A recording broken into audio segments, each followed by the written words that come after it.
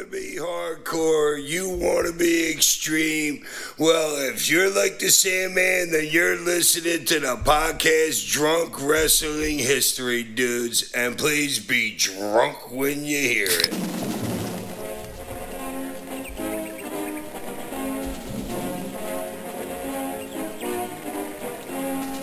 It's a drunk podcast.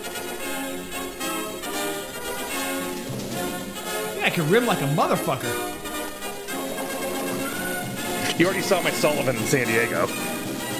He got a golden shower. Bundy just fucking cream pied Albano. I've been drunk. I've never been cum drunk. Woo! What's up, Drunk Marks, Drunk Marquettes? Welcome to Drunk Wrestling History. I'm Adam, your designated host, and they are the Drunk Wrestling Historians. This is Eddie. Let us drink till thine asses are drunk. And this is Scott. Win if you can, lose if you must, but always drink. Thank you all very much for joining us. We have a rather odd, but let's say fun pay-per-view that we're going to be covering for all of you. But you know what's not odd, but totally normal? Wearing a Drunk Wrestling History t-shirt, so why don't you jump on it already? Jeez. Head over to whatamaneuver.net, get those Drunk Wrestling History t-shirts, tank tops, hoodies, onesies, great variety for on-demand printing, soft quality material, whatamaneuver.net, buy a fucking shirt. Buy a fucking shirt. Yeah, because this Bacardi's not paying for itself. Exactly. Times are tough. Before we jump into it, also, I'm sure that you have beverages in hand. Yeah, I'm drinking a daiquiri, just a straight rum and lime and some simple syrup daiquiri, Bacardi. I had a shot of Fernet Branca earlier, and I just did a shot of, I killed the bottle of mezcal that I drank on the episode back in like September or something, September, August. I just killed that. That was my birthday present to myself. It lasted from the beginning of August till now it's the end of March, so I did pretty good. Nice. And I've got Sailor Jerry again. It seems to be doing the trick on these last few rounds of recording. So Sailor Jerry, and mixing it up a little bit, Cherry Coke. Oh, fuck, really? That's so disgusting. So sophisticated. Oh my god, dude, that's the grossest fucking thing I've ever heard. No, it's not. That's got to be worse.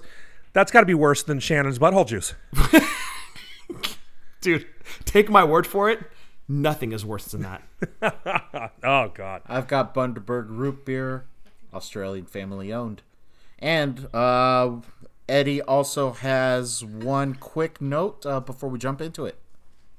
Yeah, hopefully. So, part of the note is I'll go into, Adam, I'm just going to say what pay-per-view we're doing. I'm just going to jump the gun here.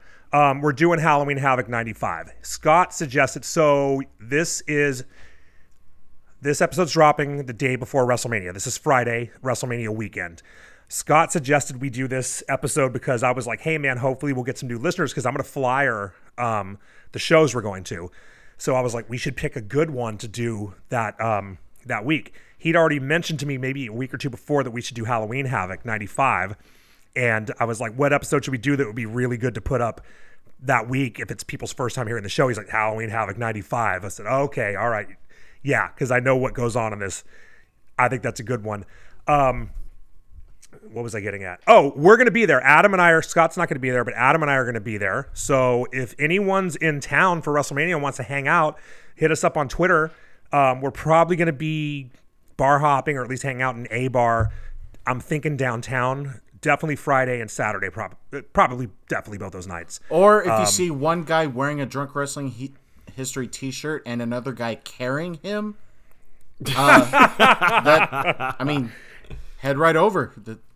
That's us. Yeah, if you see anyone in a Drunk Wrestling History shirt, it's almost definitely us. We're the only ones that have bought them.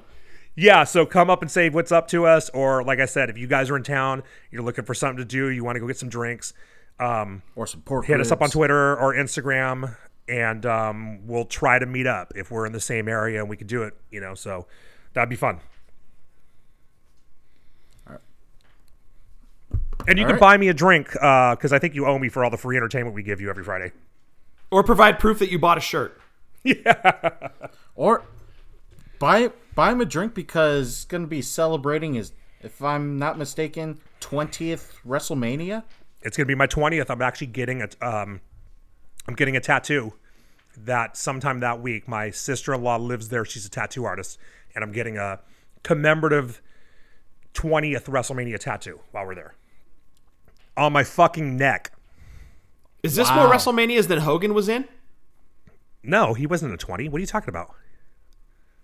That's what I'm saying. You've been at more WrestleManias than Hulk Hogan. Oh, I've been in way more than fucking Hogan. Yeah, I don't Well done, think dude. I've probably been to more than anyone besides Undertaker and Triple H. I'd have to count, but Randy Orton? He's getting there. No, Orton's first one was 20. So no, I've been to more. Damn. Yeah. So anyway, let's get into this, because if we do have any new listeners, they're probably getting bored with our fucking jibber jabber. Our longtime listeners like when we bullshit. Well, some of them do anyway. Probably some of them. Probably New some listeners will grow to appreciate it. Yeah, probably some of them skip through this shit. I don't know, but let's get into the show. As Eddie stated, this is WCW Halloween Havoc in the year of our Lord 1995 at the Joe Louis Arena in Detroit, Michigan. Tony Schiavone and Bobby the Brain are your commentators. You can't go wrong with Bobby the Brain, and Schiavone has never been one of my favorites, but I do like him in WCW. Well, Bobby Heenan makes him better, so there it is. Bobby Heenan makes everyone and everything better. Yes, he does. We have a whole episode about him. Yeah, if you haven't heard it, go back and listen to it. It's like episode 6 or something. Yeah. And that's one of the ones that's going to go away in the next couple months. Yeah, go listen to it now. It's amazing. We promise. We start off with, there's pyro, there's intros, they say hi, welcome, how are you, all that Hallmark bullshit. And then there's clips of Hogan and the Giant already on the roof of the... Well, hold on, back up. Before that, we get another amazing cartoony video. Oh, right. And they clearly have not increased the cartoon budget since Halloween Havoc 89. They haven't increased the budget, but it's the same class. They're just now a few grades up. Yeah, but they haven't gotten any better at computer graphics. Yeah, it's the greatest. The cartoon is so fucking bad. I loved it. It was just like... And it was one of those things where you're like, man, like, especially like back then, you watch it and you're like, this company's just fucking Bush League, dude. Yeah, it's like the level of something Impact would put out today. Damn. Shit. That's cold. But you're right. Then we go into the clip of Hogan and Giant in the monster trucks. Already in them. And I was like, wait, are they I didn't look at the lineup or anything. You know, I didn't know what matches went on first or what. So I was like, they're starting off with monster trucks. And I went into this show cold. I didn't know why they're fucking doing monster trucks. I didn't know anything. See, that's the best part. And all of a sudden there's monster trucks on the fucking roof of the arena. Like, what the fuck is going on? Yeah, it made no fucking sense. And then it was like... but then they're talking about the monster trucks are going to be chained together, but they're not chained together yet. So it's like a dog collar match with monster trucks. Like they're trying to punch. Yes. Like, let them get It's like in a there Piper and punch each Valentine other were out trucks. first. Yes, they're bound together. Yeah. But they're up on the roof burning fuel, apparently. Like 2.5 hours before they're supposed to go live. Right. They wouldn't do that shit now. They'd put Turner out of business with the price of gas. Exactly. Yeah, so at this point, I have no idea. I'm at 6s and 7s, dude. Like, I don't know what's going on this show. I'm so confused. And then we get a weird-ass video package of Sting and Brian Pillman, and there's music playing over the commentary, and it was the whole open of the show was a disaster. Yeah, it was a mess, just like the opening computer graphics that they showed there. And then we find out that Arn and Pillman have jumped Flair, so it could be a handicap match later. Right. But, like, I don't know why that should have been just like a backstage thing that happened. You know what I mean? Like a camera's running back there to catch it. But it was like, because it happened supposedly at this show, right? It wasn't like the week before. Happened before they went on the air, yet they have no footage of it happening. Yeah, and magically in the sport that has cameras everywhere, they didn't happen to catch footage of that. I mean, right. They had a camera getting Taz entering an empty building saying, "I'm ready." Yet WCW couldn't do this. They had a camera outside the barbershop window and outside Randy Orton's window. Right. Exactly. Yeah. And inside Pillman's house when Austin broke in. Right. Exactly. Yeah. Well, but they were doing a video shoot with him. That made sense. Oh, that's true. Yeah, good point. But then we get Johnny B. Bad, right? So, the video package with this, Johnny B. Bad beat Flying Brian at Fall Brawl for a chance to face Sting for the U.S. title. He became a no-show because apparently he had a flat tire, DDP, and he had no idea how to change a flat tire, apparently, because he had shit all over his face. Like, he looked like he changed a tire with his head. With his head, yes. He used his face as a jack, apparently. Yeah, he lifted. Yeah, he got under it. He did a sit-up into the bottom of the car. Right, and we thought the WrestleMania match between Edge and Booker T over shampoo was bad. This match is happening over a flat fucking tire. Well, that was like Paul Orndorff, right? Remember, Paul Orndorff had like 2 or 3 incidents where he showed up late because his car was fucked up or his car had been fucked with. Right. Yeah. The dude needs to fucking invest in some AAA, dude. Yeah, Mark Mero doesn't have AAA, or Johnny B. Bad. He's a big star. He doesn't have AAA. He's got to change his own fucking tire. We think Sable knows how to do it? Come on. Oh yeah. I had no idea that this was Mark Mero. So. Oh, you didn't know that? I didn't know that. That's Mark Mero. Awesome. Yeah. Dude, how many Johnny B. Bad matches have we watched? We've watched like I think 1 or 2, couple? but this is like our third. It just man. never dawned on me. I think That's I was just insane. too distracted. Like, what's with this fucking gimmick? Man. Adam thought it was Little Richard the whole time. Man, Little Richard looked good for 90. Our opening match is for the WCW Television Championship. Eddie's favorite name for a championship because this is being defended on pay-per-view. Diamond Dallas Page is the champion entering. He's accompanied by Diamond Doll Kimberly and Max Muscle taking on Johnny B. Bad. I didn't remember Max Muscle at all. Okay, Scott, I was going to ask you, who in the fuck is Max Muscle and why does his voice sound just like Damian Priest? And R.I.P. Max Muscle, by the way. Right, he I passed looked it away. up. You could tell by looking at him that he would be dead by now. Right, exactly. But I did look it up, yeah. He didn't stand a good chance, but he made it to 2019. I don't remember him at all. And I actually watched WCW. I believe I actually watched this pay-per-view when it went down. And I don't remember that guy at all. Like, he was just a blip on the radar. And apparently he stuck around for a while. In WCW, he went through a couple of different character changes and whatnot. But he was hot garbage in this match. He's like WCW Scott Casey. Pretty much, yeah. Or Ted Arcidi. Ted Arcidi, that's who I meant to say, actually. Ted Arcidi. Scott Casey works too, though. Yeah, right. Yeah. Why does Johnny B. Bad come to the ring to a country song? These are good questions, dude. You'd have to ask Dusty.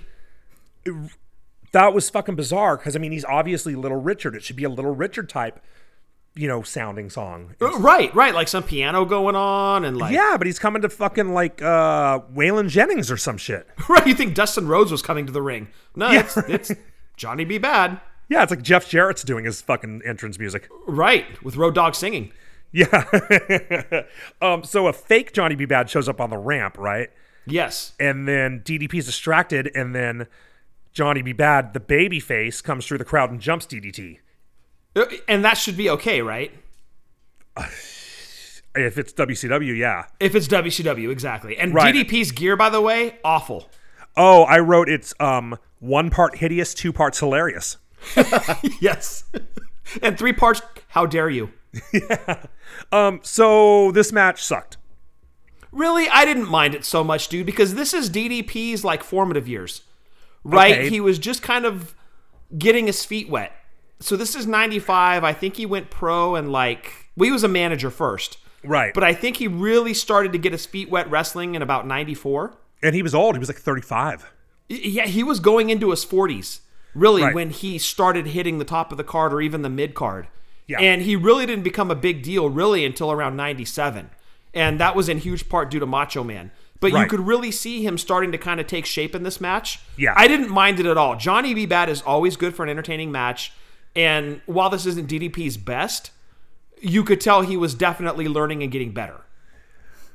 I mean, you could see the potential was there, and Totally. I agree. I always love a good Johnny B. Bad match. I just think he's so entertaining. But I just thought it was a boring match, dude. They didn't do a whole lot, and I mean, it got to the point where I was like, I'm looking at my phone, I'm like checking what country is on World that day, I had Chatterbait going in the background, so Okay. it was between that and then watching this match. But Right. you know, really, And you enjoyed it despite Chatterbait being next to it. He was watching Right, Johnny you know. be real bad. Yeah. I didn't mind this match at all, dude, because obviously the focus of it was Max Muscle causing distractions, Yeah. and Tony Schiavone masturbating over Diamond Doll. Pretty much, yeah, which I actually I didn't remember if for sure if that was DDP's wife, and I texted you and asked, and you were like, yeah, and I was like, then you were like, yeah, she was in Playboy, and actually I spent like a half hour or so earlier while we were waiting for Adam investigating that like a investigative historian that I am. You take this job seriously. You were doing your research. I take it very seriously, and I thought that I should see these pictures of her, yeah. Yeah, you had to get a look at this Warlock. Right. Yeah.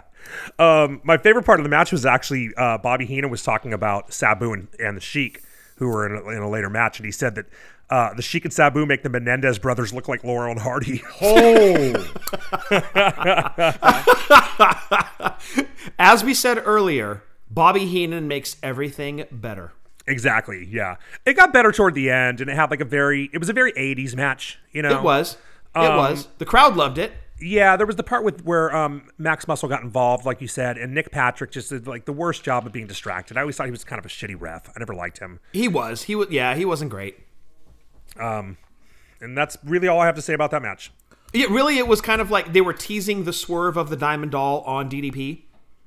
And I think that split did end up happening a little bit later down the road. Because she held up a 10 for Johnny B. Bad at one point.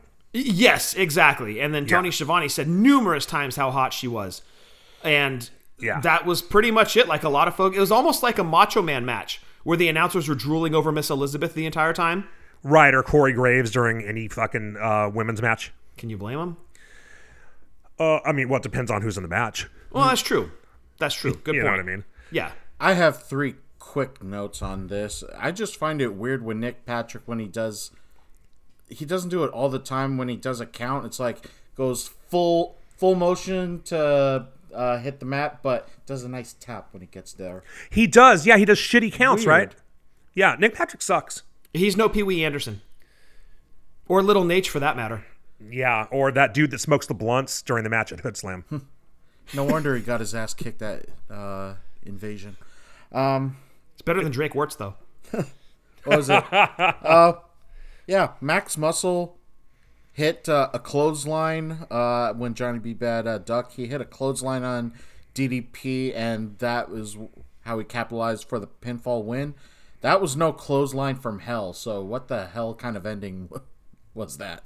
It was kind of garbage, and like Johnny B. Bad basically punched Max Muscle in his neck. One punch, and he took one his ass punch. out. Yeah, and it was a horrible fall on Max Muscle's part. Just how that guy stuck around for like 4 years, I have no idea. But look, it did its job. It was entertaining. Opening bout, title change. It was cool. I didn't mind it. Get the Whatever. face or the win early. Get the crowd invested. Also, Diamond Doll held a perfect 10 during the match. I thought for like 2 seconds that she and Johnny B. Bad, before I found out he was Mark Merrow, I thought that they ate In and Out together and produced Ty Dillinger. So, all right. It took me so many times of you saying the In and Out thing for me to get it. Oh yeah, That it's a dick going in reference. and out, and then back in, and then back out. All right. Let's get to the next match. West Coast. All right. God damn it. Schiavone and Brain are covering more about Hogan and Giant, and then I just noticed the crowd just started booing. I was like, what happened? They're just talking, or are they just getting sick of all these pauses? I think they saw Zodiac coming out. Oh, okay, maybe that was it. And That was their version of "How dare you?" Yeah. WCW. That's our segue to the next match. Zodiac versus Macho Man Randy Savage. With the stipulation of, if Macho Man wins, he gets another match. Like Macho Man's not going to win. Yeah. Against the guy that looks like a fucking zebra. Hey, Macho Man, if you can go beat this clown, guess what? You get another match. Zodiac's walking to the ring, dude, and I couldn't stop laughing. Did you not know about Zodiac? Or No, did you I just knew about forget Zodiac. him? No, I knew about him. We did that Brutus episode a while back. I didn't know how much research you did on him, though, or even like. Oh, looked him no, up. I knew all. I mean, I was aware of Zodiac at the time, but it was, I don't know what it was, dude. Just something about seeing him. Maybe I've never seen one of his matches, or I don't know what it was, but just something about seeing him walk to the ring, dude. I'm at work in my truck watching this on my iPad. I'm laughing hysterically. Like, anyone walking by must have been like, what, this guy's mentally ill or something. Okay, I want to dip into Adam's tricks and go, here's a fun fact. Mattel recently released a Zodiac action figure. Oh my God, dude. I think I might need that to set up here at the Drunkerdome. I'll see what I can do. They also made a Goon. I knew that. I knew about the Goon. Okay, yeah, they made a Zodiac, so I'll see what I can do to land you one. I know you're a big fan. Here's another drunk fact. I don't know if you noticed me on the screen that I'm kind of standing. And Yeah, why sort are you of away from- standing? Because I rolled the bar over next to the table and I'm making myself another drink. Well done, dude. Yeah, I'm a professional. I didn't want to get up and take a break to go make another drink, and I'm making them kind of small. They're little daiquiris. So I brought the bar to the Drunkerdome. Are you wearing your diaper? No, I'm not wearing a diaper, but they're small drinks. That's why. Smart. Smart. Yeah. So, yeah, the whole stipulation is if Macho Man wins this match and then Luger beats Ming later, then later in the card, we get Macho Man versus Luger. Yeah, so it's effectively a tournament, a 4-man tournament. Pretty much, yes. For no fucking reason. With no prize. Yeah. Yeah, like Zodiac or fucking Meng are going to win anything. But So, spoiler. but it's like if Macho Man wins and Luger loses, then what's the point of Macho Man winning? Right, exactly. So I think Macho Man either was injured going into this match or hurt himself during this match. Or just did not want to be in the ring with Zodiac that fucking long, because that's embarrassing. Right, and Which we'll is get why to it was that. a quick match. Well, okay, so that kind of leads into my theory too, as to I think he was injured because this match was over in a hurry. Like, you thought Dynamite versus Nikolai Volkov at the Wrestling Classic was short. Barring fan interference, this match maybe is going to be shorter than that. That's Whoa, right. okay. There's the dude that jumps in. So, stupid. yeah, idiot. so what happened was, so the first thing I wrote down as I was getting into the match was, I hate Macho Man's music right now. It's awful. It's like a metal version of his original music. And I was like, fucking Van Hammer should have played him to the ring. Agree? Yes. But then Van Hammer does a run-in. Wait, that's, Did you see that fucking guy? Didn't he I look thought like it was Sebastian Bach. No, he looked like Van Hammer if he fucking ran out of steroids. Exactly, yeah. And Started that fasting. And he gets in the ring just very nonchalantly, like he's just getting in like a wrestler does, like there's no sense of urgency to him getting in the ring. And then the referee tries to stop him. Then he goes bonkers, Yeah. and Macho and Zodiac go straight outside of the ring. Yep. Smart on Macho Man's part. He's just like, let's get the fuck out of here. Let them clear the ring. Exactly, and they can't get that guy out of there. You can see him in the background, and the crowd is going banana. Yeah, he was losing his mind. He was causing a ruckus. Yeah, and Bobby Heenan says the crowd's going crazy for Macho Man, but they're totally not. They're going crazy for Van Hammer doing a run-in. Yeah. And basically, he ruined the entire match. Macho Man got Zodiac back in the ring, pinned him right at the same time that they're finally getting this guy out of there. It was like a 2-minute match with a 2-minute run-in. It was fantastic. So I don't know if Macho Man was like, fuck it, let's just get this thing over with. Like, miss a knee drop, elbow drop, we're going home. Maybe. I think Macho Man was hurt, honestly. You could be right. Yeah, I don't know. And that comes out later. I like no spoilers, but like we'll get to Macho Man again later in the show. Okay. This was, with the run-in, this was better than any Brutus Beefcake match. You stop it. How dare you disrespect him like that? And I mean, look, dude, don't ever do a run-in. But if you do it, this is the way to do it. Oh, totally. Like, Yeah, this dude looked make like a them have bad a hard mo- time getting you out. This guy was like a bad motherfucker, you know? was. He shows up, he's got his hair down, and he's like in the fucking, I think he had like ripped jeans on and shit. Dana White should have signed him. Fucking Eric Bischoff should have signed him. No, totally. Yes. Yeah, it was fucking cool, dude. Yeah, it was my change his favorite name part. to Ruckus. Have him fucking raise a ruckus. It Yeah, was he my was a favorite bad part of the motherfucker. pay-per-view. Yeah. I loved it. Mean Gene starts talking about WCW hotline stuff, and he mentions Mark Madden's on hotline duty tonight, and I couldn't be happier because there's no better place for Mark Madden than off my TV. Could be worse. Could be Meltzer. Oh, shit. Yeah, but you know what? At least Meltzer's voice doesn't want me to just fucking throw him out a window. I can't stand... I've always hated Mark Madden. I've never liked the fucking guy. It's just obnoxious.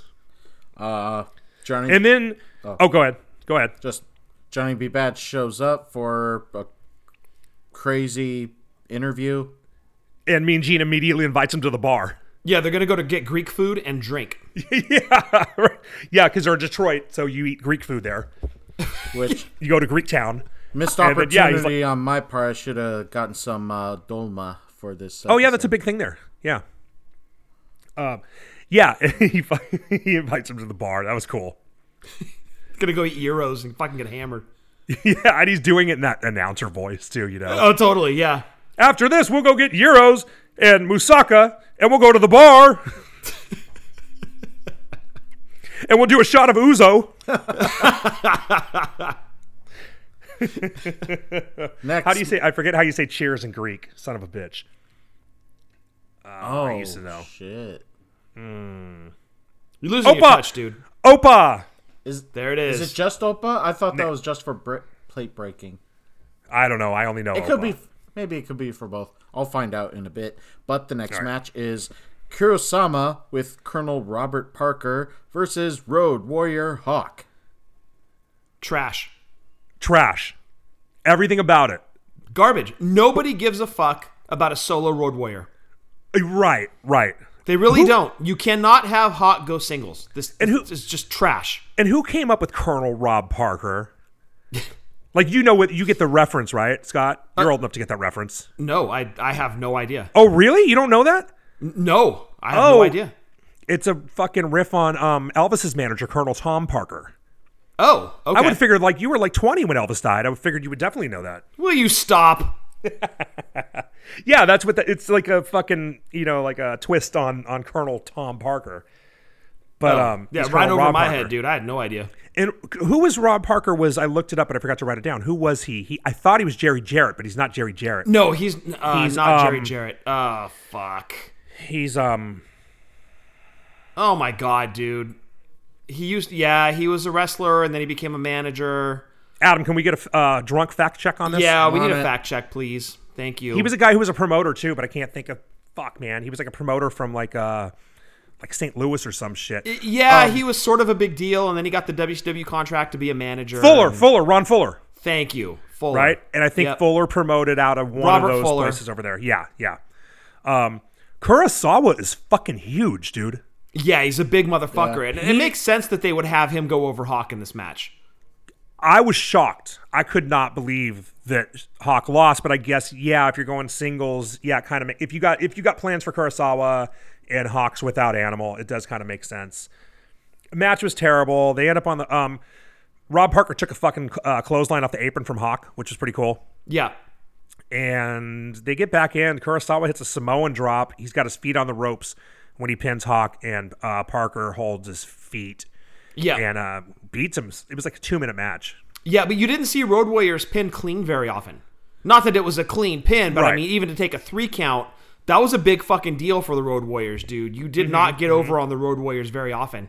But even still, nobody cares about Hawk without Animal and vice versa. And I'm the biggest fucking Road Warriors fan on the planet, dude.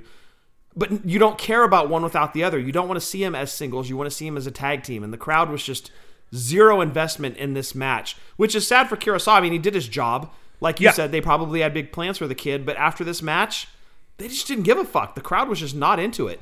Yeah, they didn't care. And this is following the whole fucking Macho Man Zodiac match. And not a good follow-up match at all. Yeah. Probably should have been the next match we're about to get into. Right. And that match is Before the match, Macho Man's promo backstage, was that the craziest Macho Man promo of all time? Quite possibly. Like, that guy was fired the fuck up, dude. I don't know what he was doing between matches, but he was fucking Him and Gene were like talking shit to each other and making fun of each other's looks. And it was long, and he was like just more fucking animated than normal. You know, I mean, he was like yelling like the whole time and shit. He didn't even do that. You know, when Macho Man will slow down. Yeah. He didn't do any of that. Yeah, the promo was longer than the match. Oh, yeah, dude. He was on fire. Like, he seemed like he might have been hanging out with fucking Sean and Marty. Like, maybe they came to watch the show, or, you know, they were there for, maybe this is when they were there for a tryout or something. I don't know. Or he's hanging out with Nate. Next Nate match. was taking something for the pain, and Macho Man came fucking... Macho Man was hurt. Just saying. That's true. All right. JL versus Sabu with the Sheik. EC Dub. Who the fuck is Mr. JL? Jerry I never heard of Lynn? this guy. Wait, was that Jerry Lynn? Yeah, dude. Dude, I didn't even recognize him. JL. No way. Yeah, that was Jerry Lynn.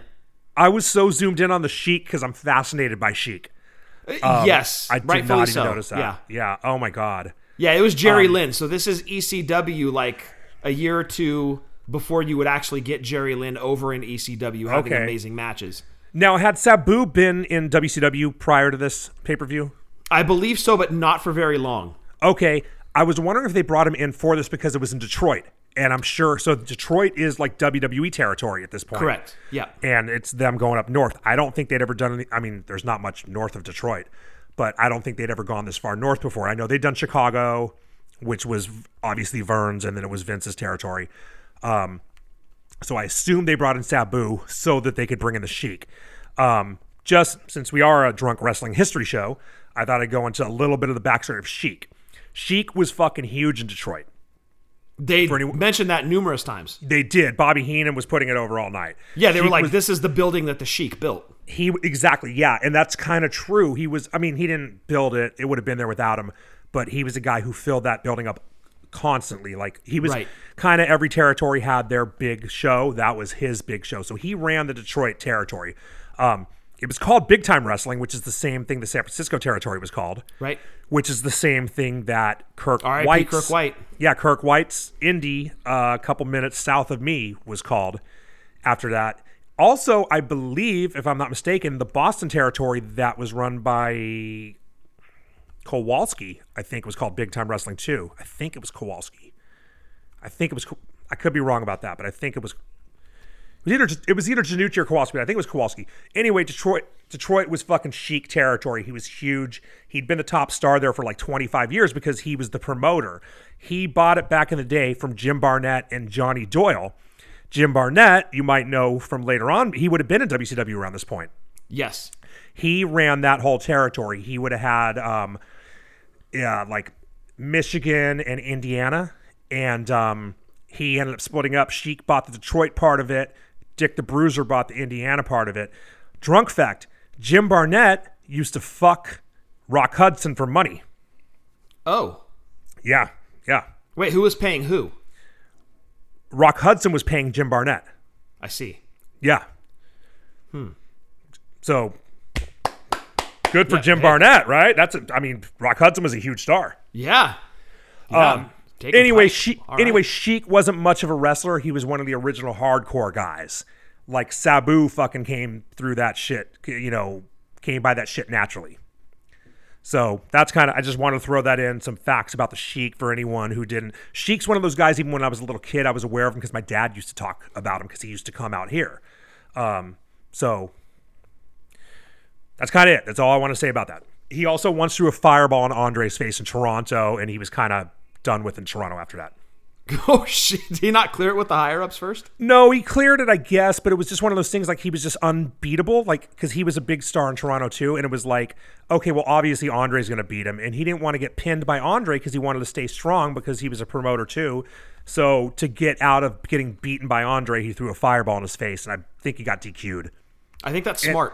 Yeah, and actually, in that territory was sort of done with his ass after that, I think. There's a video of it on YouTube too. Oh, shit. Okay, I got to check that out. Yeah, it's pretty cool. You want to talk about the match? Well, it's going to come up way short to your history lesson. But It is. Yeah, I mean, this is like watching an ECW match, really. Kinda, yeah.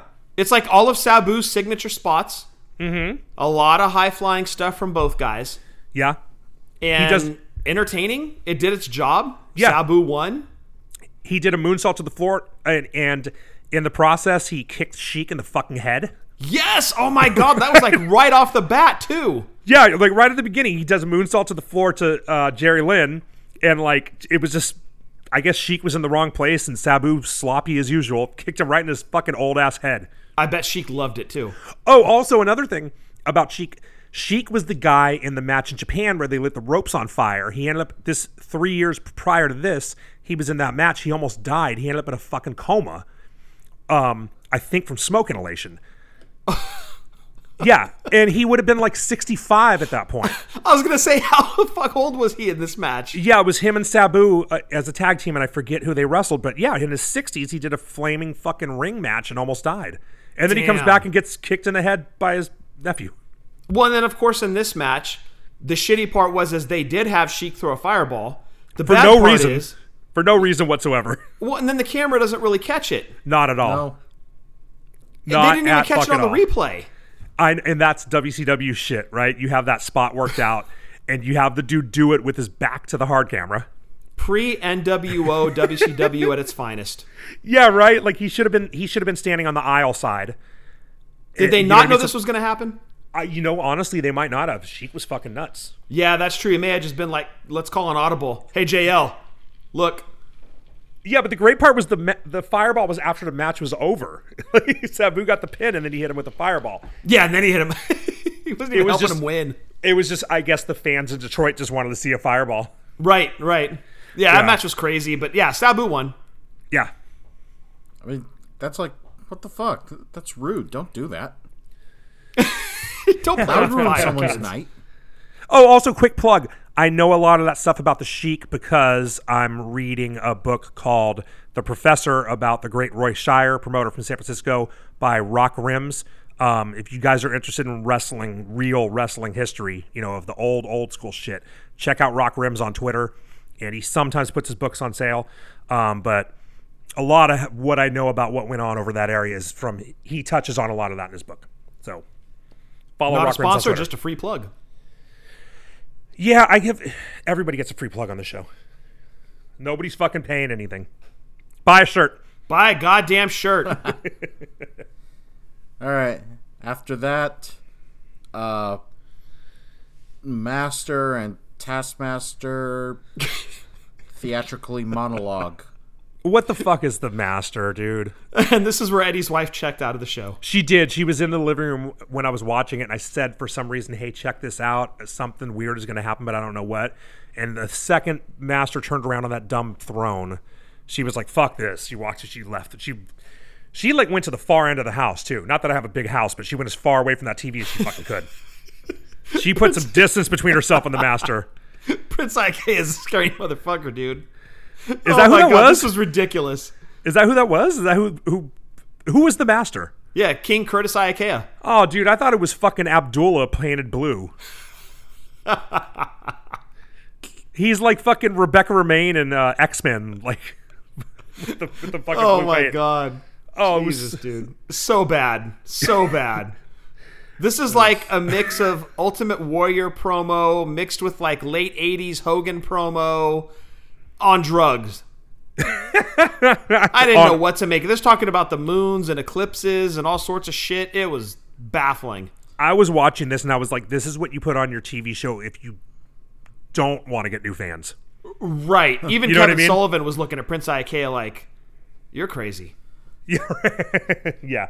The one thing I have about this is actually a suggestion. I hope that we do an episode reviewing the South Park episode WTF, where they do wrestling.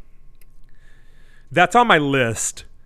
That's really the only note I have from whatever the hell just happened. Kevin Sullivan was always supposed to be like a creepy guy. Even way back to his Tampa days, he was always kind of like that occult guy. And you couldn't find a guy who's less creepy. He's like 4 feet tall and blonde for no reason. And I don't know. I never saw a guy less menacing. When I thought he couldn't get less creepy, I noticed the lapel mic strapped to his singlet, and then he's way less menacing. when now he's on like TV show or TV judge shows getting sued for boat repayments by J.J. Dillon. By J.J. Dillon. Yeah, that's how creepy that guy is. Yeah, right. Yeah, he was standing on a box behind that fucking podium in the court, too. The most fearsome thing about him is his bad credit. Yeah, right. I don't even know what to make of this. I don't want to talk about it. Well, we've said enough. Well, Yeah, I think we have. Well, they jump back to Tony and Brain talking about. So here's how much I didn't pay attention. Apparently, there was an insurance policy mention, and then they brought it up. I was like, "What is this?" And The then Yeti. there's reference to black ice and a Yeti. Yeti. A Yeti. Correct me if I'm wrong. Isn't a Yeti a snow creature? Right. It is. Right. Okay, let's remember that. A Yeti Yeah. is a snow creature.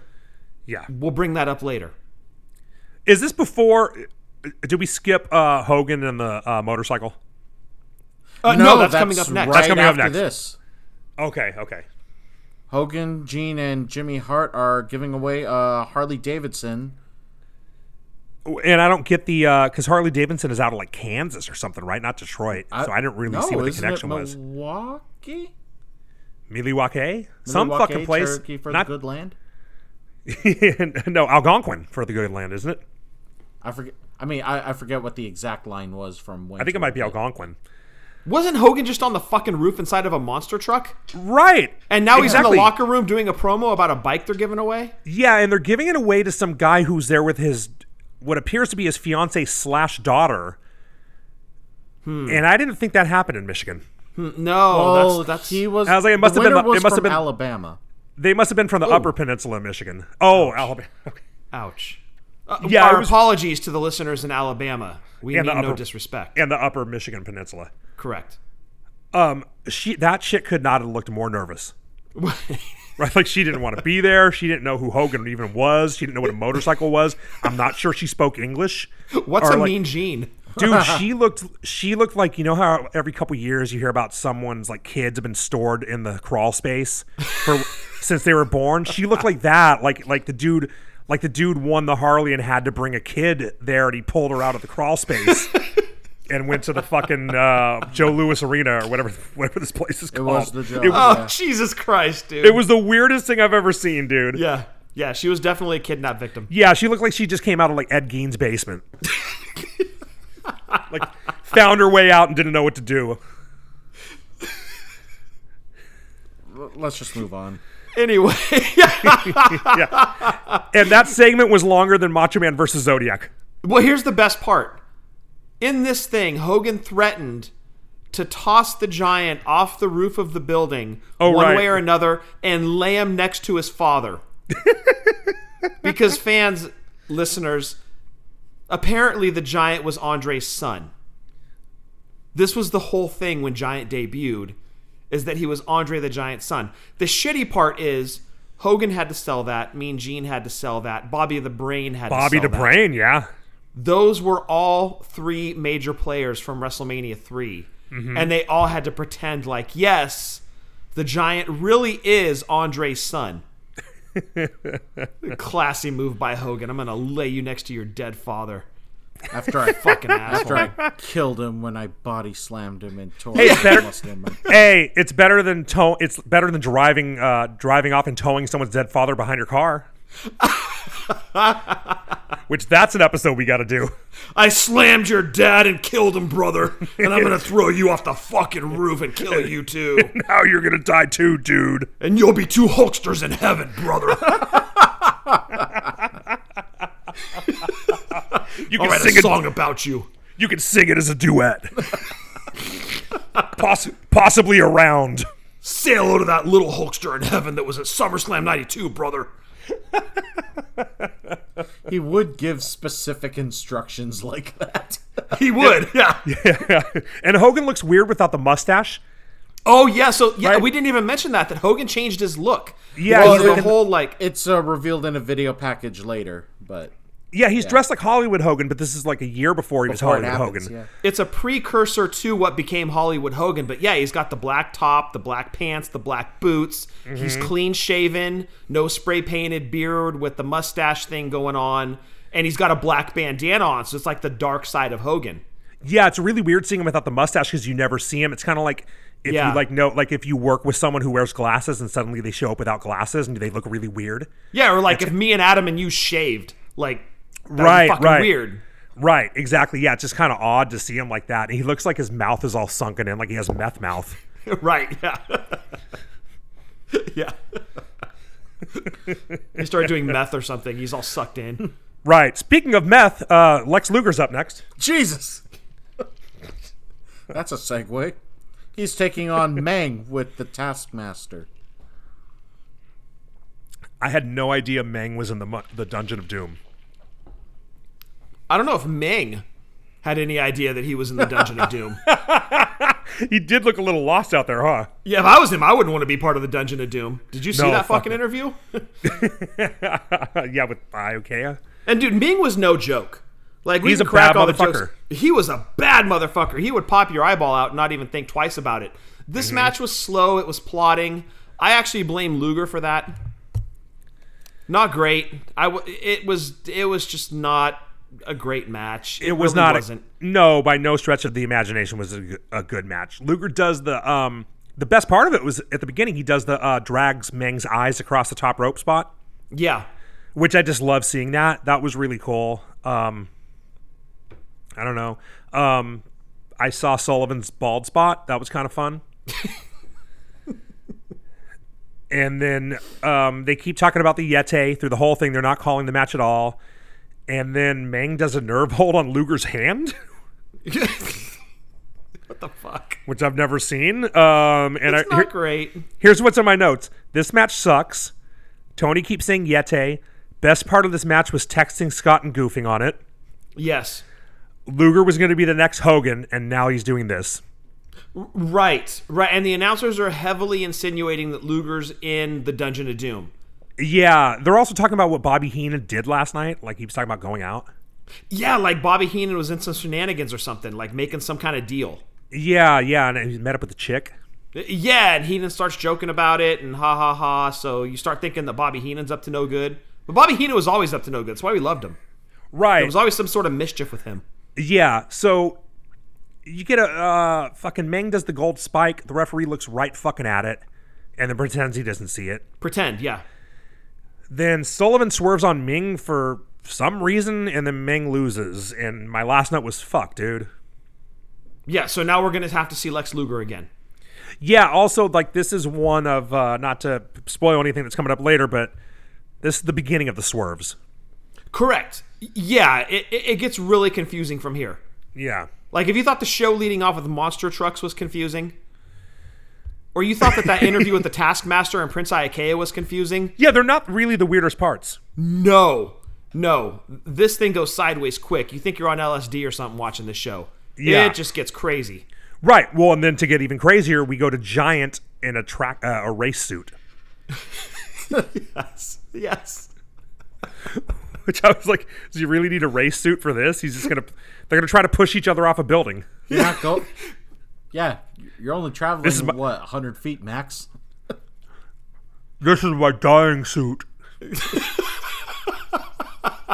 Yeah, this suit will protect me from death if my monster truck plummets 500 feet off the top of the building. Thank you, WCW, for my protective suit.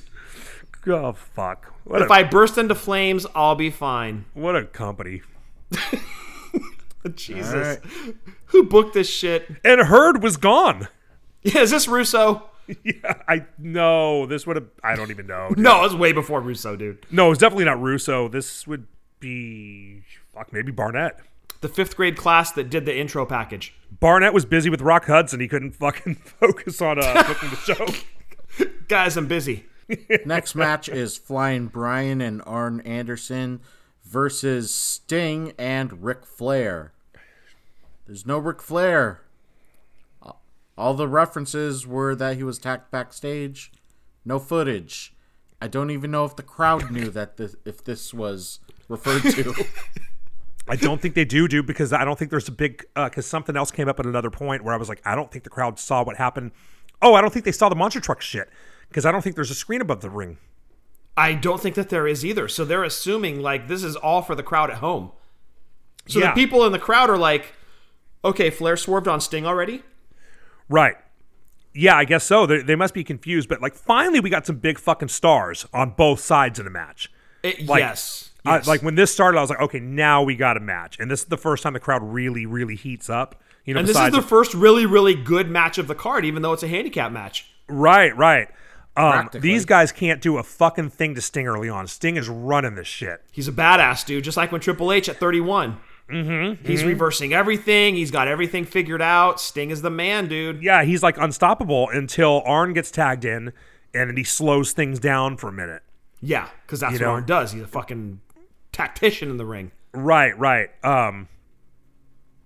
Yeah, he shoots, but then Sting shoots Pillman, or shoots Arn into Pillman, and then he tosses Pillman from the floor, to the floor from the top rope or something, right? Like Pillman's on the top rope and Sting tosses him to the floor. Yeah, that was cool. And I was like, in my notes, I wrote, Sting is fucking these guys up. And he's just owning that ring. Mm-hmm. Yeah, and then Flair finally comes out. He's not chasing after them. Make the opponents work for it. Right, so they get some heat on Sting for a while, and then Flair shows up. Like he's there. He comes out like Hogan at the end of 4 to save the day, and he is on fire. He's strutting and just he's wearing khakis. He's got dress shoes on. His head's fucking taped up. Yeah. He's you never seen Flair this out of control, and then he quickly calms down and waits to get tagged in. Yes. He composes himself very quickly. Right, he pulls it all together and calms right down and focuses. Yes. So if you'll recall, not too long ago, we did a watch along for, it was Halloween Havoc 98, Hogan and Warrior. Yeah. And there was a Buff Bagwell and Rick Steiner match versus the Giant and Scott Steiner, in which there was an immediate swerve. Right. This match reminded me a lot of that. Okay. Yeah. Right. So long story short, from this point on, it's Sting trying to tag out. He finally makes a tag after a good 5-6 minutes.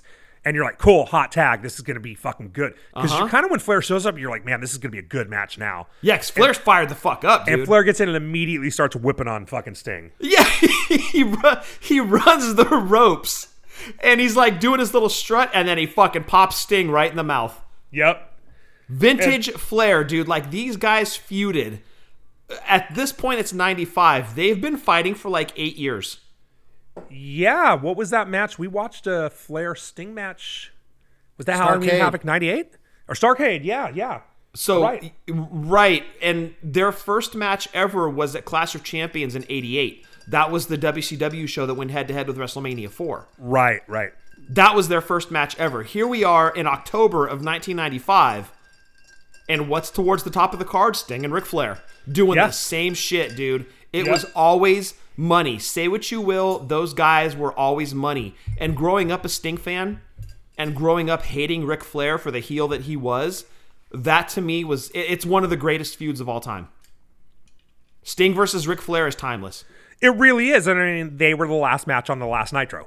Yeah, exactly. Yeah, and there was a reason for that. Those guys were staples. Yeah, they both were wearing shirts, but still. And if you want to argue, excuse me, who was the greatest star that WCW ever created? In my mind, it's Sting.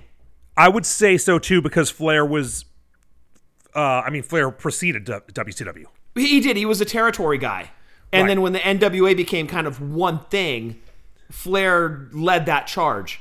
Yeah. But as soon as WCW or then NWA acquired Sting, they saw the potential. They put the rocket on his back, and he was NWA/WCW from the time that he hit the top of the card, which was like late 87. From that point on, Sting, in my mind, the greatest WCW performer of all time. Right. Yeah. So it ends up being, the results of the match ends up being a DQ, which this is 2 DQ finishes in a row. Yeah. What the fuck? Yeah. Right. Back-to-back DQs. Booking. It's like at 4 when it was 2 matches ending with a cane. Yes. Oh, good point. Yeah. Right. Yeah. It was like the what was it? It was the Gang and Strike Gang and Force Savage, matches. yeah. Yeah, and then Strike Force and Demolition. Yes, Yeah, I was exactly. like, damn. But then it was cool because at the end you get Mean Gene up on the stage, and Mean Gene is on fire. Oh, he's pissed. He's pissed. He starts fucking talking shit. He takes a shot at Bobby Heenan, which I thought was not. I didn't think that was fair. That was uncalled for, that bald fuck. Yeah, right. He's saying how awful this is. He plugs the hotline. Yeah. And, Yeah, it love was you, Mean great. Gene, but don't talk shit about Heenan, goddammit. Yeah, but when he went into the hotline plug, it was so funny because it reminded me of that, Casey Kasem with the death dedication. You know that clip? Yes. Right, God right. damn it. I keep telling you guys, you can't come out of these goddamn upbeat records and do a death dedication. The death dedication. God bless Mean Gene Okerlund, dude. He could sell snow to a fucking Eskimo. Oh, yeah. And God bless Casey Kasem as well. And Bobby Heenan. And Bobby Miss Heenan. Elizabeth. And Miss Elizabeth. And Bam Bam and Crash Holly. Yes. And Rick Rude. And Junkyard Dog. And Mr. Perfect. Thank you. You know what's weird? You know what's funny with Casey Kasem is I have my car stereo turned to the 80 station, and I never listen to it. Or once in a while, like if I turn the car on and there's a good song on, I'll leave it. But that's the channel my shit's just set to by default. But then I'll switch to Bluetooth, play something through my phone. On Sunday mornings, if I get in the car, like I'm going to get a burrito, for breakfast, Casey Kasem's top 40 countdown is on that channel. Oh, that's awesome. Yeah, so most Sundays I get in the car and I hear Casey Kasem, and it's kind of weird because the dude's been dead like 15 years. Yeah, holy shit, dude. That's know? got to be great to hear. Yeah, but they still play his top 40 countdown, and most of the time I get in there and it's like number 35, and like whatever song was number 35 that week in 1986 fucking sucked. So I kind of change it as soon as the song comes on, but it's pretty cool to get in the car and hear Casey Kasem's voice. Aside from Howard, best radio voice ever. No, I think he's got a better voice than Howard for radio. Oh, okay. Yeah, Howard has a good face for radio. Yes, he does. See, I get in the car and it's usually the Valentine's Day episode that comes on. Oh, shit. That's weird. I like listening to us pop Adam. Yeah. Pop that Adam. Hey, pop that Adam. Pop that Adam. All right, Adam, let's move on. Mike Tenay interviews Luger. Yeah. And, let's see. And now we start with the video package of the lead up to Hogan and Giant. They met at Monster trucks and giants. And the monster trucks still don't make sense. Yeah, It was cool when they interviewed the guy that built Hogan's truck and he said they run on alcohol. I'm like, that's cool. This podcast runs on alcohol too. Yeah, right. if one of Yeah, those what's seismic the monster charges, truck called? Goes off with alcohol, oh boy. Yeah. What's the name of the monster truck? Marty. Was there Sonny. There was no reason for the Dad. monster truck. It's just because Hogan had a motorcycle, he shows up with a monster truck. Because Right, because he ran his motorcycle over with the monster truck. Yeah. This is the most dumb, convoluted, stupid fucking thing I've ever seen in my life. I mean, like as you two point Kane out, fucking if a dead somebody girl has made more something, sense. You hate that thing. I mean, at least she was a cheerleader, But look, this pay-per-view goes full circle, right? We started off the show with a match about a flat tire, and we're going to end it with monster trucks. I hadn't thought about that. We take Didn't it full think about circle. it. That's nice. They were telling a story, you see. So we get on the roof, and the referee for this monster truck. So it's a sumo match. They have a giant circle Monster drawn on truck the building. sumo match on the roof of Cabo Hall next door. Yeah, and suddenly I'm like, wow, Big Show and Akibono's not the worst sumo match I've ever seen. Yeah. Well done. Also, if this was That's a watch along. Oh yeah, that'd be a good one, dude. dang, so you're saying he was in You get to see both Big of Show's those balloon knot. matches. For some reason, they drew the damn circle right at the edge of the building. They got this whole building to draw a circle, and they put it right near the edge of it. Right, and stuck Giant's truck there. Yeah. And the referee goes over the rules. I forget who the referee is. He's like the Bigfoot guy or something. And Some then shit. Bischoff is now in commentating. Yeah, that didn't make sense either. No. And apparently they've placed charges on the roof of the building as well. Two random Randomly? charges that will go off if you hit them. Right, so it's like BattleBots. It's like the BattleBot arena where you go into certain parts of the fucking track and they're like, hazards there. So like they could, so not only could they be pushed off the building, they could also be exploded. This seems like a Jackass skit, right? Or It's set up that way because then, like, the concept is that both of the trucks are going to be welded together at the bumper. Fuck, this is Chris Pontius. Welcome to fucking Sumo Monster Truck. oh, that would be great if they did that. Hey, Johnny Knoxville, is this where you got your idea? Let us know at wrestling_drunk. And They looking weld forward the to seeing trucks you together? at Mania.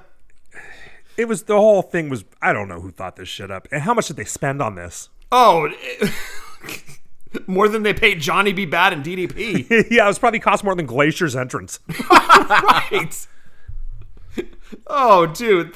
What a mess. Imagine the raise they could have given Van Hammer. Oh, yeah. He could have been at the show. He was at the show.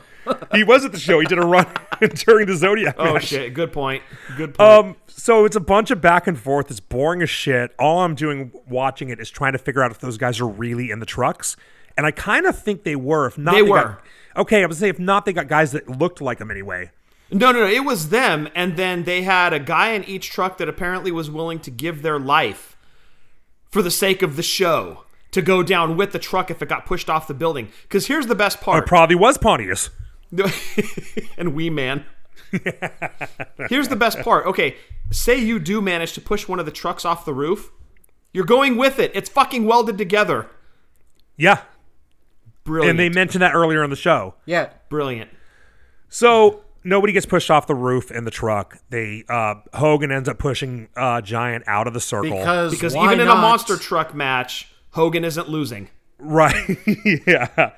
They get out. They get into a scuffle. They end up on the ledge for some reason. I guess Giant wanted to throw Hogan off of it. Hogan turns it around. He throws him off.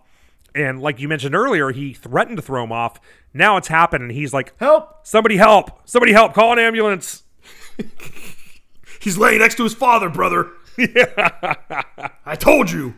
Yeah. The This power time of Hulkamania. This time I really did kill someone with a body slam, brother. My back.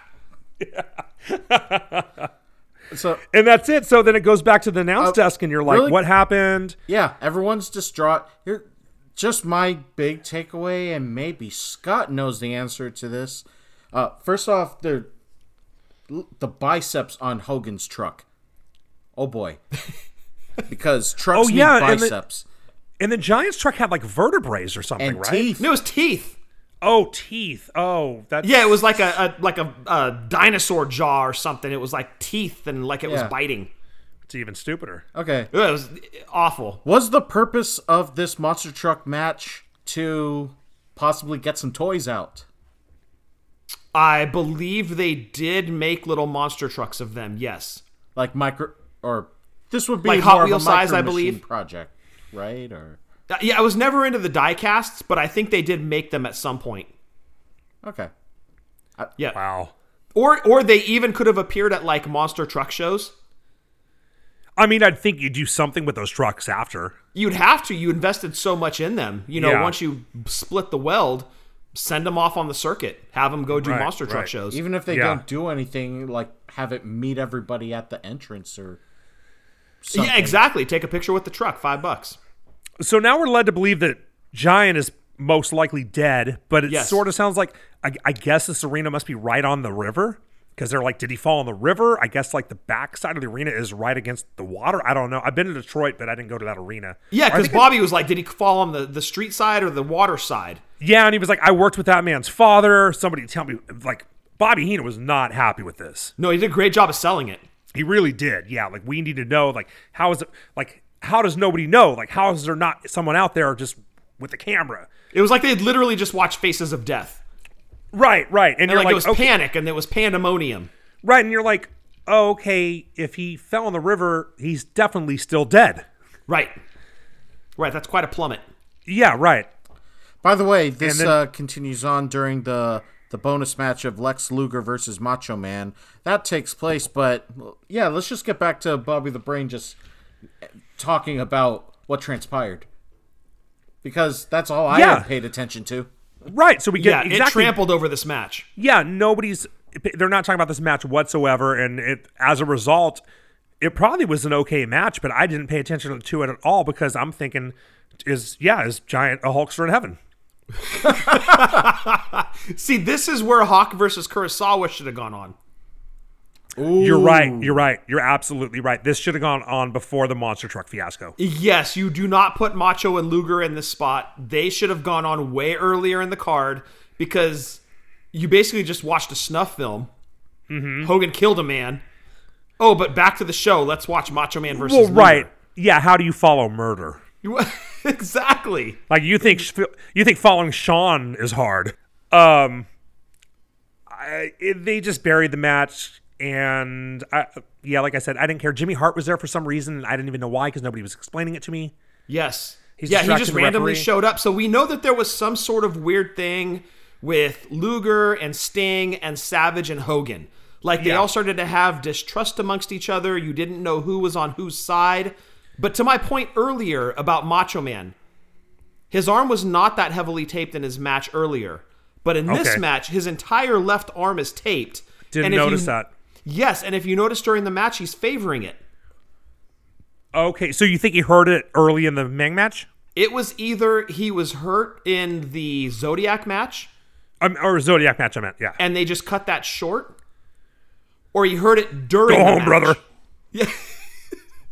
Or he heard it during the match. Or he heard it walking to the ring like Kevin Nash. Very possibly, yes. Yeah. Giant fell on it. Right, yeah. I didn't even catch that, but okay, now I get what you're saying. Yeah, he was hurt in this match for sure. And I think that definitely played a role in the amount of time total that Macho Man was in the ring for 2 matches. Okay. Was it weird to you guys that Bobby Heenan was more concerned about whether Giant had died than Tony Schiavone was? Tony was kind of being a dick about it, right? He was sort of blowing it up. He's like, yeah, I don't know, Brain. Fuck, what do you want from me? Yeah, like Tony was like Drago. If he dies, he dies. Yeah, right. Tony didn't give any fucks, dude. Yeah, he was kind of just uninterested. He's like, I hope he's dead so that Hogan gets a night off. Right. Yeah. And then we move on to the last match. This is for the WCW Heavyweight Championship, supposedly, because Bobby the Brain is still hot, wondering if it'll still happen. It's Hulk Hogan, the champion, versus the Giant. Michael Buffer does the intros. And not only did Giant show up, but he had time to change into his ring gear and dry his hair. In that Don't Try This at Home video, when everybody is like showing signs of injury and then they show The Rock just like walking. Triumphantly striding to the ring. He's striding. He's not walking. That was the Giant after plummeting to his death, apparently. Yeah. Like he was The Rock from that Don't Try This at Home commercial. Yeah, he's like strutting to the ring. Yeah, he's like Tupac, like fuck dying. Dude, he didn't even have a scratch on him. No, he's in great shape. He was fine. When he landed on his feet like fucking Iron Man. You know what would have been fucking awesome is if he was smoking a cigarette on the way to the ring. Oh my god, dude, yes. Why is Hogan painted like Taskmaster and why is he wearing a shirt? Okay, so that wasn't even the craziest part of this match. It was just... No, the craziest part was Giant coming back from the dead. Yes. But then you get towards the end when all the players come in and it's pandemonium. Trying to figure out all of the fucking threads in this match is just way too many loose ends. And they were just trying to create havoc to make people tune in for the following night's Nitro, it seemed. Don't you mean trying to create some Halloween havoc? Thank you, Adam. Oh, thank you, Adam. Well done. That's why you're the host, sir. That joke was better than the ending of this show. Yeah, let's go through the match. Named Havoc. Let's go through the match kind of quickly. I don't think we need to spend a lot of time on the match itself because everything that happens was happens it a match? At the end. This was just it was introed as a match, then became a who's who. Yeah, right. It really did. Yeah, it's like a red carpet. And let's keep in mind, too, the Giant is a rookie at this point. Mm-hmm. Right? Like, DDP has more ring experience at this point than the Giant. He hasn't had a match yet. You know what I did notice about this match, which I never caught before? Giant did look like Andre when Andre was young. Yes, he did. Right? He was built just like him, and I always heard Hogan tell that story about when I met him, he was just like Andre. But watching it, like I haven't seen a lot of Giant stuff because even by the time he got to WWE 4 years after this, well, 3.5 years after this, he was bigger. You know, he'd filled out and was wider. Yes. But at this point, he was still like, he had like Thin. an athletic build. Yeah, and very athletic. And he really reminded me of when you see Andre in like the 70s. Right, where Andre was still like very, very mobile and could get around that ring. Yeah, and he was doing like shit off the top rope. That's Right. what this reminded me of. So that was actually kind of cool. And I was like, of course you fucking said he was Andre's son. It actually kind of, it's still like a dick move, but it kind of made more sense. Well, if you know? can get the powers that be, namely Heenan, Hogan, Mean Gene, the guys that were there, if you can get them to buy in and sell it, well, more power to you. Exactly. And yeah. WCW did that. They do the test of strength blowjob spot. Yes. And I guess they did this because the one with Warrior hadn't gone viral yet because this is pre-internet days. Yes. I imagine Hogan would never do that spot now. No. That spot's right out. But that was pretty fucking good. It's also the dumbest thing to do in a wrestling match. It really is bad. Let's lock up with our hands and see who's strong. Yeah, and then one of you's going down for a blowjob. Yeah, Giant goes for a fisherman suplex. Did you catch that? And he hooked the wrong leg? Yeah. Like I said, dude, He's it's like, brand new. If it wasn't his first match, it was one of his first matches. Yeah. He goes for a leg drop. Hogan hulks up. But then it didn't go to the finish, which was kind of weird. Did you notice how gentle the Giant was every time he had to set Hogan down? He was, yeah. Like, he was cradling him, dude. Right. Because he Well, didn't want to get backstage and have Hogan accuse him later of fucking him up. Or fuck him up and not get to work with him for the next couple months. Exactly. That was easy money for the Giant, dude. So every time he did a move to Hogan, he was like putting down a baby. Yeah, exactly. Giant fucking just says, fuck this. He leaves with Kevin Sullivan. Hogan goes to get him, brings him back in, and then we go into the longest bear hug I've ever seen in my life. Yeah, we already have a rest hold, brother. Like a bear would actually kill another bear in way less time than this. And then Or I Hillbilly noticed, Jim would have killed a preliminary jobber back in the day. Hillbilly Jim would have finished his Hall of Fame speech in less time than this. Actually, that's not true. I think he's still not done. Mr. T talked about his mother in less time. Yeah. My mother shared her urinary tract with us. That was my favorite part. The dude actually said urinary tract in a Hall of Fame speech. And then went on to explain that he never raped no one. That's That's the in the Hall of Fame. That's the watch along we got to do. I'm just gonna fucking write the whole speech out and have Adam recite it. And we'll do like Mystery Science Theater, like you and I can talk about it while he's doing it. God, I'm gonna die.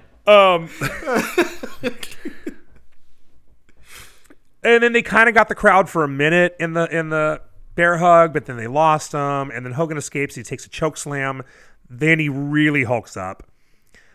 He does the big boot, the eye rake, and then he finally slams him.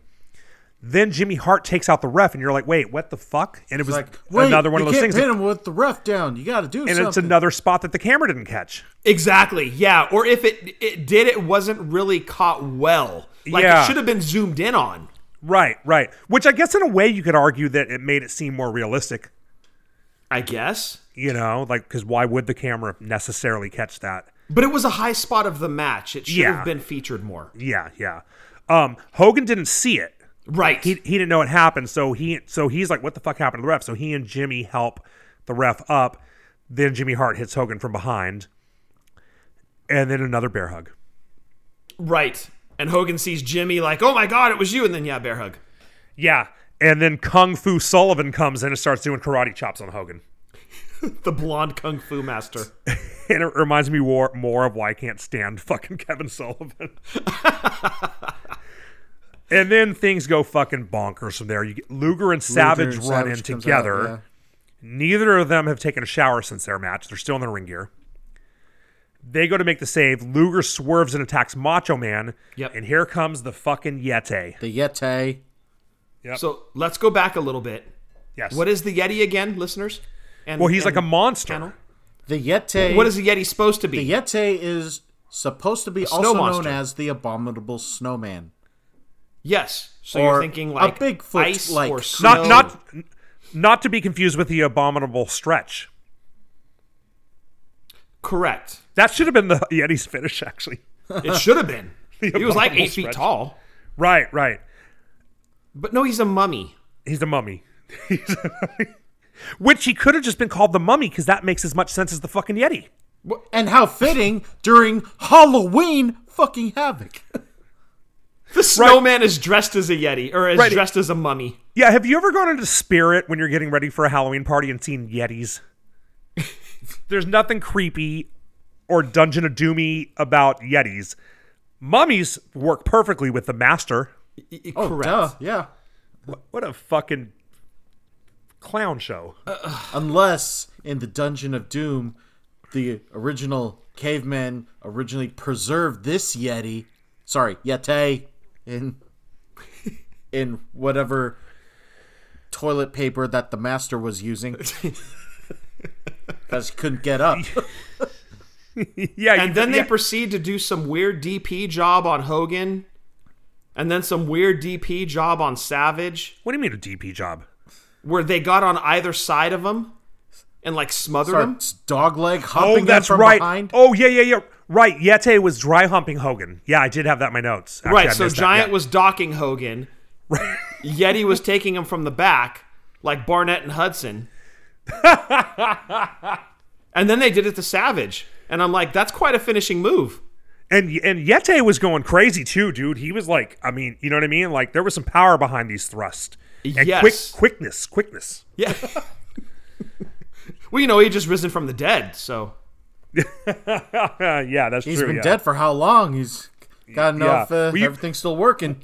Well, you know, if it had been that long, you'd think he would have finished faster. Cannot confirm. And these are the people that Luger is now aligning himself with. Yeah, exactly. Luger's gonna hang out with these fucking morons. Right. Luger puts Hogan in a torture rack, and then he does it to Macho, and I'm like, damn, dude, Macho and Hogan have no friends. None. Like, Because Sting somebody- didn't even come to help him. Right, you think Sting or Firebreaker Chip or fucking PN Van Hammer. News, like Van Hammer, God willing, you'd think somebody would be coming out. The Diamond But no. Doll. Yeah. A 10 and will somehow- save you. Somehow Giant won by DQ, which didn't even really, I don't even know. Well, because Jimmy hit the referee with the belt, and Jimmy was with Hogan. Oh, right. So much shit happened, I forgot. Yeah, it was just insane. And all of these shenanigans just to get the viewers to tune into Nitro in the hopes that WCW would somehow sort this crap out. Right. In a pay-per-view that started with a flat tire, this is what we ended up with. Right. You get Flair, Luger, and Jimmy Hart all swerving. Yes. You get 3 matches ending in DQ finishes, 2 of them back to back. I will say that the explosion on the roof was better than what happened with Mox and Omega. Oh, way better. Way better. Yeah, that looked like it would hurt. They should have gotten those pyro guys. No, it was Mox. No, it was Mox and Kingston. Kingston saved Mox. Oh, you're right. You're right. Yeah. Yeah, that's true. Well, WCW had a little bit more. Yeah, no, they don't have more money. I don't know. Not in 95 they didn't. Yeah, sense. I don't know. Yeah, I mean, yeah, to kind of wrap it up, you've got, like I said, the 3 guys swerve. You got 3 fucking DQ finishes. Giant falls off a roof with no explanation where he landed or how he survived. We never figured out where he landed. Nope. Like, which should be a simple answer. You should know what side of the building that fucking ring is, that circle's on. Correct. I mean, when they You were gotta rolling the credits for the pay-per-view, there should have been a guy was like, with his family, we enjoyed that show. Where's my car? What the? Yeah. Giant landed on a car and he was fine. Yeah. We also had a pointless fucking 2-round tournament. Yes. Where there was no And prize. Bobby Heenan kept saying you'll never see another pay-per-view like this, and fortunately he's been right so far. He was completely right. He predicted that shit in 95, and here we are almost 30 years later, and he was totally right. Yeah. And with all the weird shit at the end, I was really wondering, first of all, I thought Giant should have won but not clean. Like you could either have him cheat or you could have like a ref bump spot like at 6 where Hogan gets a pin have on him Giant, do it, but it doesn't get counted. not Right. And then Giant wins. I really thought Giant should have pinned Hogan in this match. And I was like, I wonder if this was Hogan's convoluted way of not losing to have all this weird shit happen. That seems Hogan-y. Hogan-esque, That would- if you will. The That funny, would sound he right. couldn't even lose the monster truck battle. No. No, Hogan doesn't lose, brother. No, fucking Hogan went over in everything. Yeah. And I'm just glad that the Giant didn't die a few days after this match like his dad. Correct. Yeah, and Hogan was still walking apparently, like he didn't tear all of the muscles in his back after slamming the Giant. Right. And the last note I have is Jesus fucking Christ, dude. Yeah, yeah. Now you see why I wanted you to watch this. And I hope this made as good of a episode as you thought it would. And I hope if anyone saw our flyers over WrestleMania weekend and listened to it, you enjoyed this. We didn't. We did this for you. Yeah, we suffer for our art. Now go buy a shirt Yeah. or buy us a drink. I just have Someone buy me a drink right now. I'm almost out of fucking rum. Me too. I need a refill. I just have one thing that probably set bad vibes for the rest of the show. It was supposed to be a monster truck sumo match. First off, what the fuck? And if it was a sumo match, why was there no fucking salt before the match? So I think that drove bad luck through the rest of the show. Good point. Giant fell to his death, supposedly. Yeah. If only the salt could save him. What did you all think of this episode? Are you watching this episode? Tell us the dare that you lost that resulted in it. Let us know on our social media platforms on Twitter, Instagram, TikTok at wrestling_drunk. Please, and if you're new here, welcome. We hope you enjoyed. Make sure to smash that subscribe button on all the things because that's what millennials say. But we hope that you stick around with us on this drunken wrestling adventure. We have good episodes. This one was just weird with swerves and monster trucks with teeth and biceps. Yeah. Yeah. If you didn't like this, go back and listen to the WrestleMania 31 episode. Yeah, that was way less of a shit show. Yeah. That's- that was much better. I mean, that one has a tank in it. The bang And tank. it doesn't A bang bus. A bang tank. without biceps. It's just a tank being a tank. A tank with a big fucking dick inside. And Lana's bare feet. Who throws a shoe? Honestly. On behalf of Eddie and Scott, I'm Adam. Reminding all of you to please stay safe, enjoy your buzz, watch wrestling responsibly, drink like nobody's watching. Also, happy WrestleMania weekend to all of you. Yes. Yeah, we hope everybody enjoys the show. I'm sure everybody listening to the show is going to watch that. I hope you guys all enjoy it. Look for me on camera. I'll be in shitty seats where you won't be able to see me, but still try to focus on that. And, You'll be singing Judas. And we're gonna try to get a Judas sing along going, and look for my third wife. Hard camera, front row, green tank top. And let her know. We will see you all next time for another great episode. 1, 2, 3, Yeti! Dive. R.I.P., brother.